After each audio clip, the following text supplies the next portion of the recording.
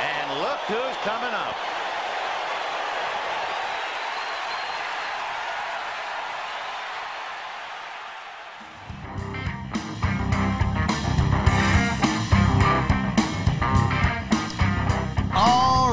It is just before 5 o'clock Eastern Time, 2:57 in the Mountain Time Zone where I'm located and my next guest is located. This is Ultimate Fantasy Sports Daily. My name is Dean Millard. Thank you very much for being a part of the show.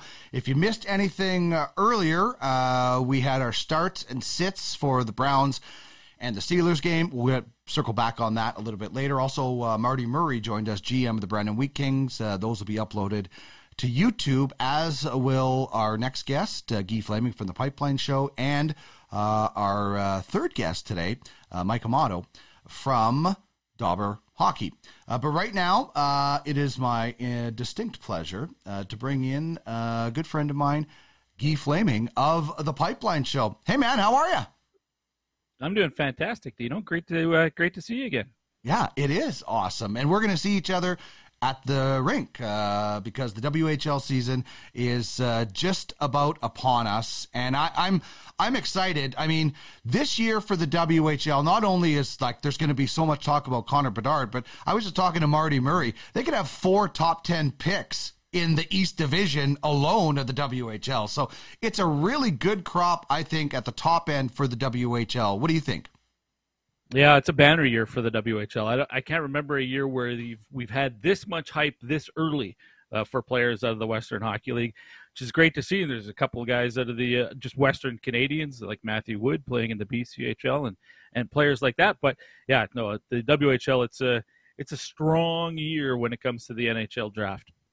Yeah, and that's always an exciting thing. Obviously, one of the 4 majors that you have and that we used to do on the Pipeline Show is the draft, and I guess it's the last one. Well, I guess this year, one of those majors was in the summertime, so it was a really weird season. I mean, I was at some of those games. That was bizarre. It was freezing, and it was bizarre to see Canada playing in such weird surroundings. But we'll have much more of a World Junior, normal World Junior this year. Do you think the WHL will have a dominant focus on that team as well, like they are with? Sometimes it's a 19-year-old tournament, so you don't see a lot of draft eligible kids make that team. Yeah. But do you think we'll see a strong component on the World Junior team?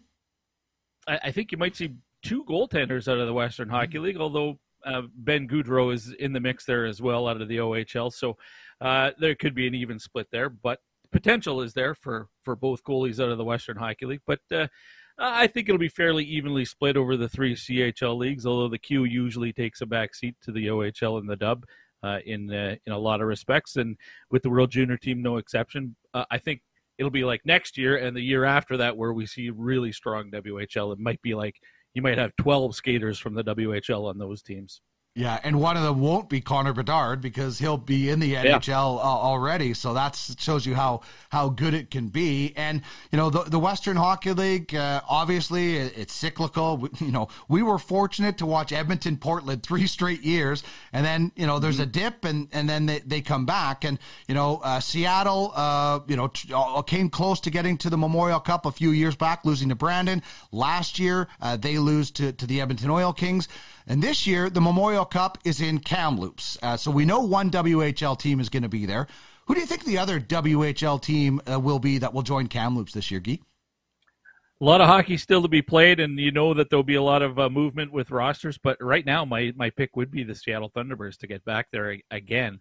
The T-Birds were in the WHL final against the Oil Kings last year. They still, to me, they have players at every position. The defense might be an area where it's not a lot of name brands on there, or not a lot of household names. Kevin Korchinski, for sure, and Jeremy Hansel, I think, are both players that most junior hockey fans at least will recognize. But I think if they're going to make some deals along the way, and you should expect that they will, I would expect that it would be on the blue line where they would bring in a guy or two, much like the Oil Kings did last year when they picked up Caden Gooley and Luke Prokop. Those are the kind of moves that contenders make, and I think Seattle could do that this year with their blue line. Right now, you can look at Winnipeg and you can look at Moose Jaw in the East, and Kamloops and Seattle in the West, and You can never count out teams like Kelowna and Portland because they're always plucky and competitive, and the Everett Silvertips, sure. But right now, Seattle would be my pick. And that would mean Seattle is upsetting Kamloops on the way to the Memorial Cup, which, let's be honest, we see that quite often. There's not a lot of host teams that really run the table. I mean, and honestly, I said this way back when we were hosting the Pipeline Show. If you're hosting the Memorial Cup, getting to the second round or the third round even is probably fine. You get a little bit of a break, then you retool. You certainly don't want to be St. John and fire your coaching staff, although worked pretty well for Gardner McDougall and everybody. It worked. Yeah, it did, strangely. But getting that break, and you don't want to lose in the first round because you got so much time off. But playing to the end and winning the league sometimes backfires because you're so worn out. Yeah, it's true. That would be the downside of being the champion and hosting at the same time. And listen, St. John getting knocked out in the first round was an upset. That wasn't supposed to happen. You think back to like when Saskatoon hosted, them being knocked out in the first round wasn't a big shocker because they weren't that strong of a host team. But for the most part, it doesn't happen very often where the host is a contender and get eliminated that early. So it's not like it's a strategy, really, but it's the silver lining to that for sure is you get tons of rest. But to your point, you don't necessarily want to have that big break, but you're not exactly disappointed if you're, extremely disappointed. Sure, you want to win the championship, the league championship, but if you fall around short, you're okay with that too because you get well rested. The worst part, I guess, would be getting to the final and getting eliminated, and then you get no rest and you're not the champ. Yeah, exactly. And you're going in as the host and you have injuries. Yeah. I mean, we saw what happened to the Edmonton Oil Kings in 2013 when they lost Griffin Reinhart in that final. And even Laurent Brossoit wasn't healthy going into the Memorial Cup in 2012. So it does certainly catch up to you. But let's talk about the rest of the league and 4 divisions in the East, Central, BC, and US. Who do you think the top teams will be out of those 4 divisions? Well, we'll start with the U.S. division. I've already picked Seattle to be my team, so no question for me that it's the T-Birds. Give a bit of a shout-out again to Portland and Everett. I don't think Spokane or Tri-City are in the mix this year just yet. In the BC division, I think it is the hosts, and I expect they'll make some changes along the way. The reason I picked Kamloops or Seattle over Kamloops at this point is goaltending. The Blazers start the season without really a whole lot of experience. Dylan Ernst is their guy right now, but he's a youngster, hasn't played a whole lot. I mean, he was the backup to Dylan Grand, and you can understand with Durand, he's not going to have played a whole lot. So, bit of a question mark there. Not to say that he can't do it, but he hasn't had to do it yet. So, until he does, he hasn't. So that would be the difference in my opinion. So, but I still have Kamloops as the best team in the BC division, and I expect they'll probably make a bunch of changes between now and the January 10th deadline. In the Eastern Conference, I think everybody's looking at Winnipeg and Moose Jaw as the top 2 teams, not just in the East Division, but in the Eastern Conference. And it might be a coin flip right now for me between those 2 clubs. I think I'd give a slight edge to Winnipeg. They've got a lot of overagers right now. They've got 4, and they're pretty good ones. So depending on who they keep and what they do with the asset that they get back and where that player ends up, that might change the power structure in the conference a little bit. But I would expect whoever it is that they move out probably goes to the other conference or something like that. But I think it's a 2-horse race right now. But in the Central Division, I think it's a little bit more up for grabs than it was last year when Edmonton was clearly the top team in the division. I think I would have Red Deer there, but much like Kamloops, no experience in net, or virtually none. Actually, Red Deer has no experience, no games played for either goaltender that they're starting the season with, as their starting netminder Chase Coward out with illness. So I think he has a heart problem. I could be wrong on that, but so he's got to get that corrected, or he might be done. So right now, the Rebels entering the season with 0 games experience with both of their goaltenders. So that would be the big question mark for the Rebels. Yeah, indeed. At such a key position to rely on a young player is always going to be really, or an experienced player for sure. Guy Flaming is the host of the Pipeline Show, and he's joining us. He's also on the Oil Kings broadcasts. And You mentioned it. There's a little bit of uncertainty in some of the divisions, and every year there's always a surprise team. There's always a team that falls to the pressure or doesn't live up to expectations, but there's always a team that maybe outdoes the expectations. Why do you like Swift and PG this year? Well, Swift for sure, because they missed the playoffs last season. So I don't think there are a lot of people across, maybe casual fans, who are looking at them as being a team that's going to vault themselves up the standings a whole bunch. They had 5 drafted players last year at the NHL draft, and including Reed Dick, who's their goaltender, drafted by Boston. But then they brought in Gage Alexander from the Winnipeg Ice, who's a couple years older. He's also drafted by the Anaheim Ducks. He's one of those 20-year-olds that Winnipeg had to get rid of, and lands in a good spot there in Swift. So they've really shored up their goaltending position, and they were a young team last year, just couldn't get into the playoffs, but a lot of experience down the stretch, playing some meaningful hockey. I think that's a team that's poised to take a big step in a division where I think some teams are coming back to them, including the Oil Kings. So will Swift move from outside of the playoffs to second? Might be a lot to expect, but I'm not going to put it past them either. And PG?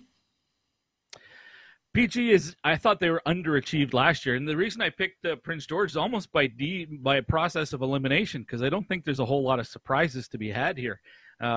Kamloops and Kelowna are going to be good. Everett and Seattle and Portland are going to be good. That's about it. So of the remaining teams, I'm thinking Prince George is the one that has the most upside, but they've got young players who have to realize their potential, and they didn't do it last year. I think maybe they've got a couple more veterans that they've brought in, guys like Chase Wheatcroft, who's a good player, that might be able to bring out the best in their younger players. So we'll see another year under their belt for the Cougars, and maybe that will be the team that finally takes a step forward. All right, so when we talk about potential scoring leaders in the WHL, I always found this so hard to do, because is it going to be a 20-year-old that doesn't miss time for the World Juniors? Is a guy like Connor Bedard going to be able to make up for the time he's going to miss, and lead the tournament in scoring? But I did ask you to pick a guy, and obviously, everybody would probably pick Bedard, so we kind of took him, I guess, out of the equation. The guy you picked, I had such an appreciation for while watching him this summer at the World Juniors. I did not see him enough, and I was so impressed. I thought his motor never stopped, and he was a real key guy. So tell me why you think a guy like Logan Stankoven could be the leading scorer in the WHL. For everything you just said, his tenacity, his work ethic. He's not the biggest guy in the world, obviously, but he never backs away from a competitive area on the ice. He's always driving to the net. He's got terrific hands and can shoot the puck. Man, that guy can bury the puck from anywhere on the ice. It seems like he's really crafty, and he had a great run last year where he was putting up a ton of points. So I think. And he is a guy who will be at the World Junior Championship again for Canada. So he's going to have to be one of those guys like Alex Patan in his draft year, or in his draft plus 1 year, I believe, played for Canada and ended up coming back and won the scoring championship, I believe. I might be wrong. But, I think Stankoven can be that kind of guy as well. And, but you're right. Usually it's a 20-year-old or a 19-year-old that doesn't play on the World Junior team that has a breakout season, and they are the guys who end up leading the league. And Arshdeep Bains last year, perfect example, as a 20-year-old undrafted guy who was that player for Red Deer, and Ben King right behind him in scoring, also with the Red Deer Rebels. So if it's not Bedard, if it's not Stankoven, it's going to be somebody like that. And Stankoven he's about to be vaulted into this national stage on the World Juniors and the Memorial Cup, because Kamloops is hosting. Yeah.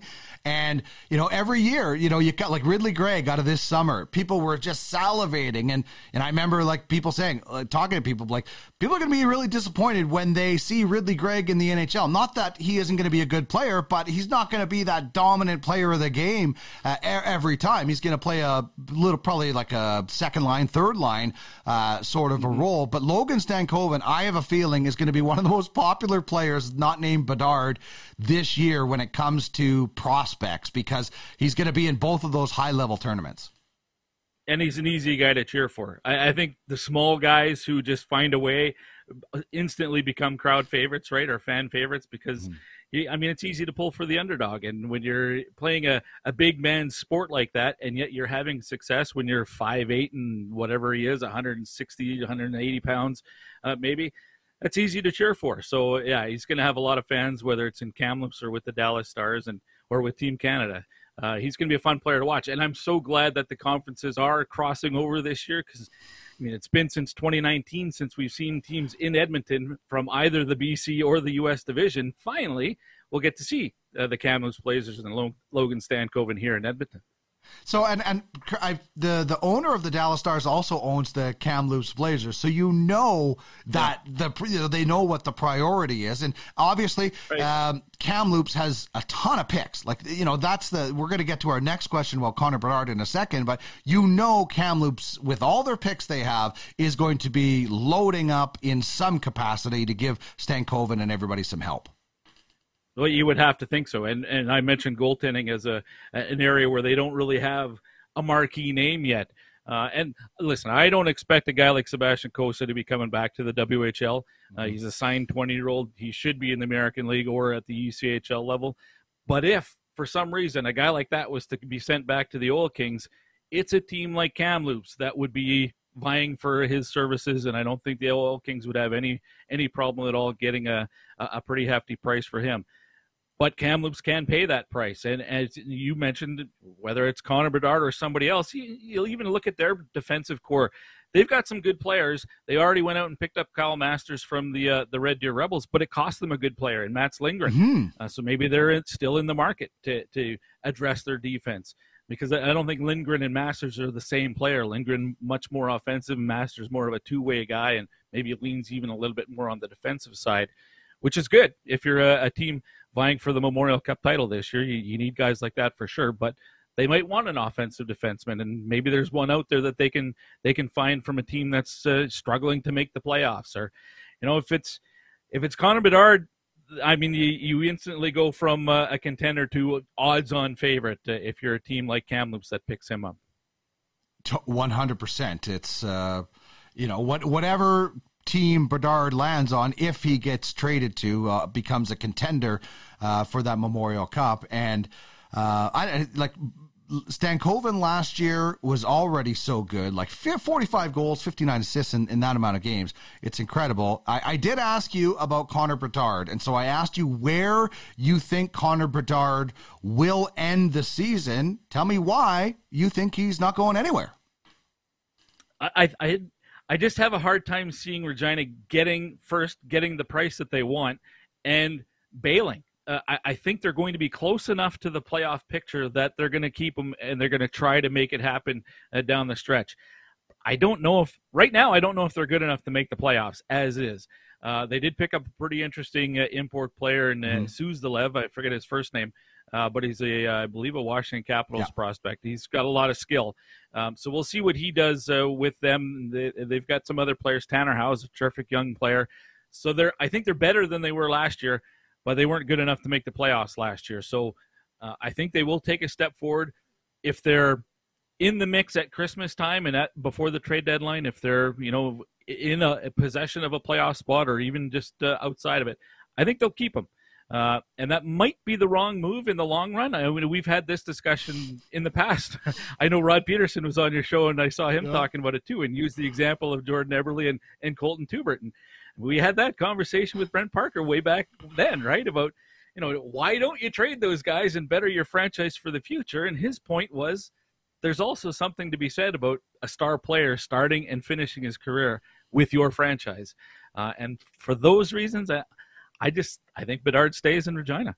Yeah, I just can wholeheartedly disagree with that reasoning. I understand it. It's kind of cool, but in the end of the day, cool's not getting into the playoffs in 2 years. This Regina Pats team, in all seriousness, they should have been contending last year with Bedard. Like, they've had him for 3 years, so this should have been happening last year. The concern I have is the amount that they're going to have to get, in my opinion, to get to the Memorial Cup is going to set them back so long, whereas trading Bedard is going to set them up and hopefully properly build it. But again, I go back to the fact that they've this is not the first time they've tried to build around star players. So I just don't think, like, I think it's going to cost them so much to get anywhere close to where Kamloops and, as you mentioned, Seattle or Moose Jaw or Winnipeg is going to be. So for the sake of the franchise and long term, I would be dealing him. I understand the cachet of having a guy like Bedard being a Pat for life, but that doesn't get you in the playoffs. And honestly, when if Connor Bedard goes, he is going to the NHL next year, how good are the Pats going to be? They're already not a playoff team with him. So how bad is it going to be unless you can, turn that around right away?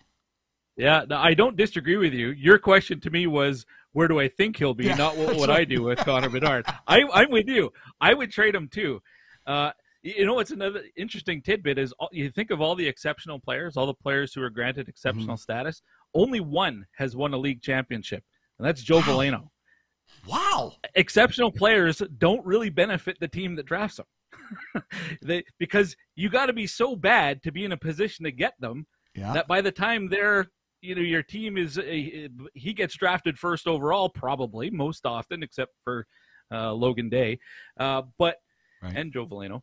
And Shane Wright. They're immediately into the into the NHL the next season, right? So your junior team hasn't got to the point where they're contenders yet.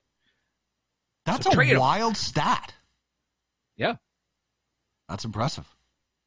Numbers, man. So numbers start coming at me, and I get all nervous. So that's a bit of an inside joke, but listen, I get it. Especially you've sold tickets, and people freak out and stuff. But I think you have to look, and I think John Paddock said he's going to be a Pat for life. I don't know why you would say that. I don't know why you would paint yourself into the corner, because it's just going to come out. But I get it. Sponsors, I get the cachet. Like I guess so. And there is something to be said about that, right? If you trade Bedard, and just imagine what the circus, if Bedard isn't traded by the time the World Juniors comes around, that's going to be a circus in Halifax or wherever the camp is going to be in the tournament is, because we've seen, remember we were in Calgary when Brad Marchand was getting traded to Halifax, I think. So it's always a circus. That's just going to make it even more if he's still in Regina. And especially if the Pats are, exactly. If they're not in the playoff picture at that point, it will be, it'll be crazy. Yeah. Okay. So quickly, you said the conferences come in here. Who's somebody you're looking forward to seeing at Rogers? Obviously, Connor Bedard and Jagger and like all the guys from the East. But from the other conference, who's somebody specifically, like maybe a Stankoven we talked about, that you're really looking forward to seeing at Rogers this year? Stankoven would be the guy that I'm most excited to see with the Blazers. And again, I think the Kelowna Rockets are going to be good. Andrew Crystal is a nice young player, also draft eligible this year. And with the Vancouver Giants, local product here from St. Albert, Zach Ostapchuk has had a terrific second half of the season and was one of the leading scorers in the playoffs, even though they didn't get out of the second round. So the Vancouver Giants will have some interest here locally for those two guys. Outside that, we're not going to see the U.S. division up here. It'll be the Oil Kings going down there this season. So unfortunately, we won't get to see those players again this year, which is weird because think of it, it'll be 4 years then, and a lot of those players played their entire WHL career without actually coming to Alberta. It's crazy. That is weird. I guess COVID put a hold on a lot of that, but COVID. Yeah. All right. Well, we're excited because hockey is here again. I got the shirt on. Can I just have hockey tonight and hockey tomorrow night at Rogers? I can't wait to see you at the rink again. Hopefully it's not as cold as it was during the summer because, holy man, was it cold. It probably is. And it's just going to be fun to be back in the rink again and watching some good kids play hockey. Thanks so much.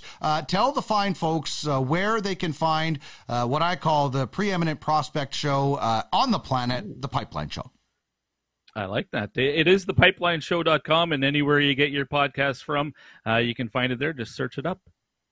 Awesome stuff. As usual, my man. Thanks so much. We'll see you at the rink. Dean, it was great to see you again. Great to chat. Go have an Asian box. All right. Oh, he just has to send me off. At this point of the Pipeline Show, I would be leaving the studio, leaving Guy all alone because I would be laughing so hard. So I love it. We had so much fun on that show. The Bogosian Cup.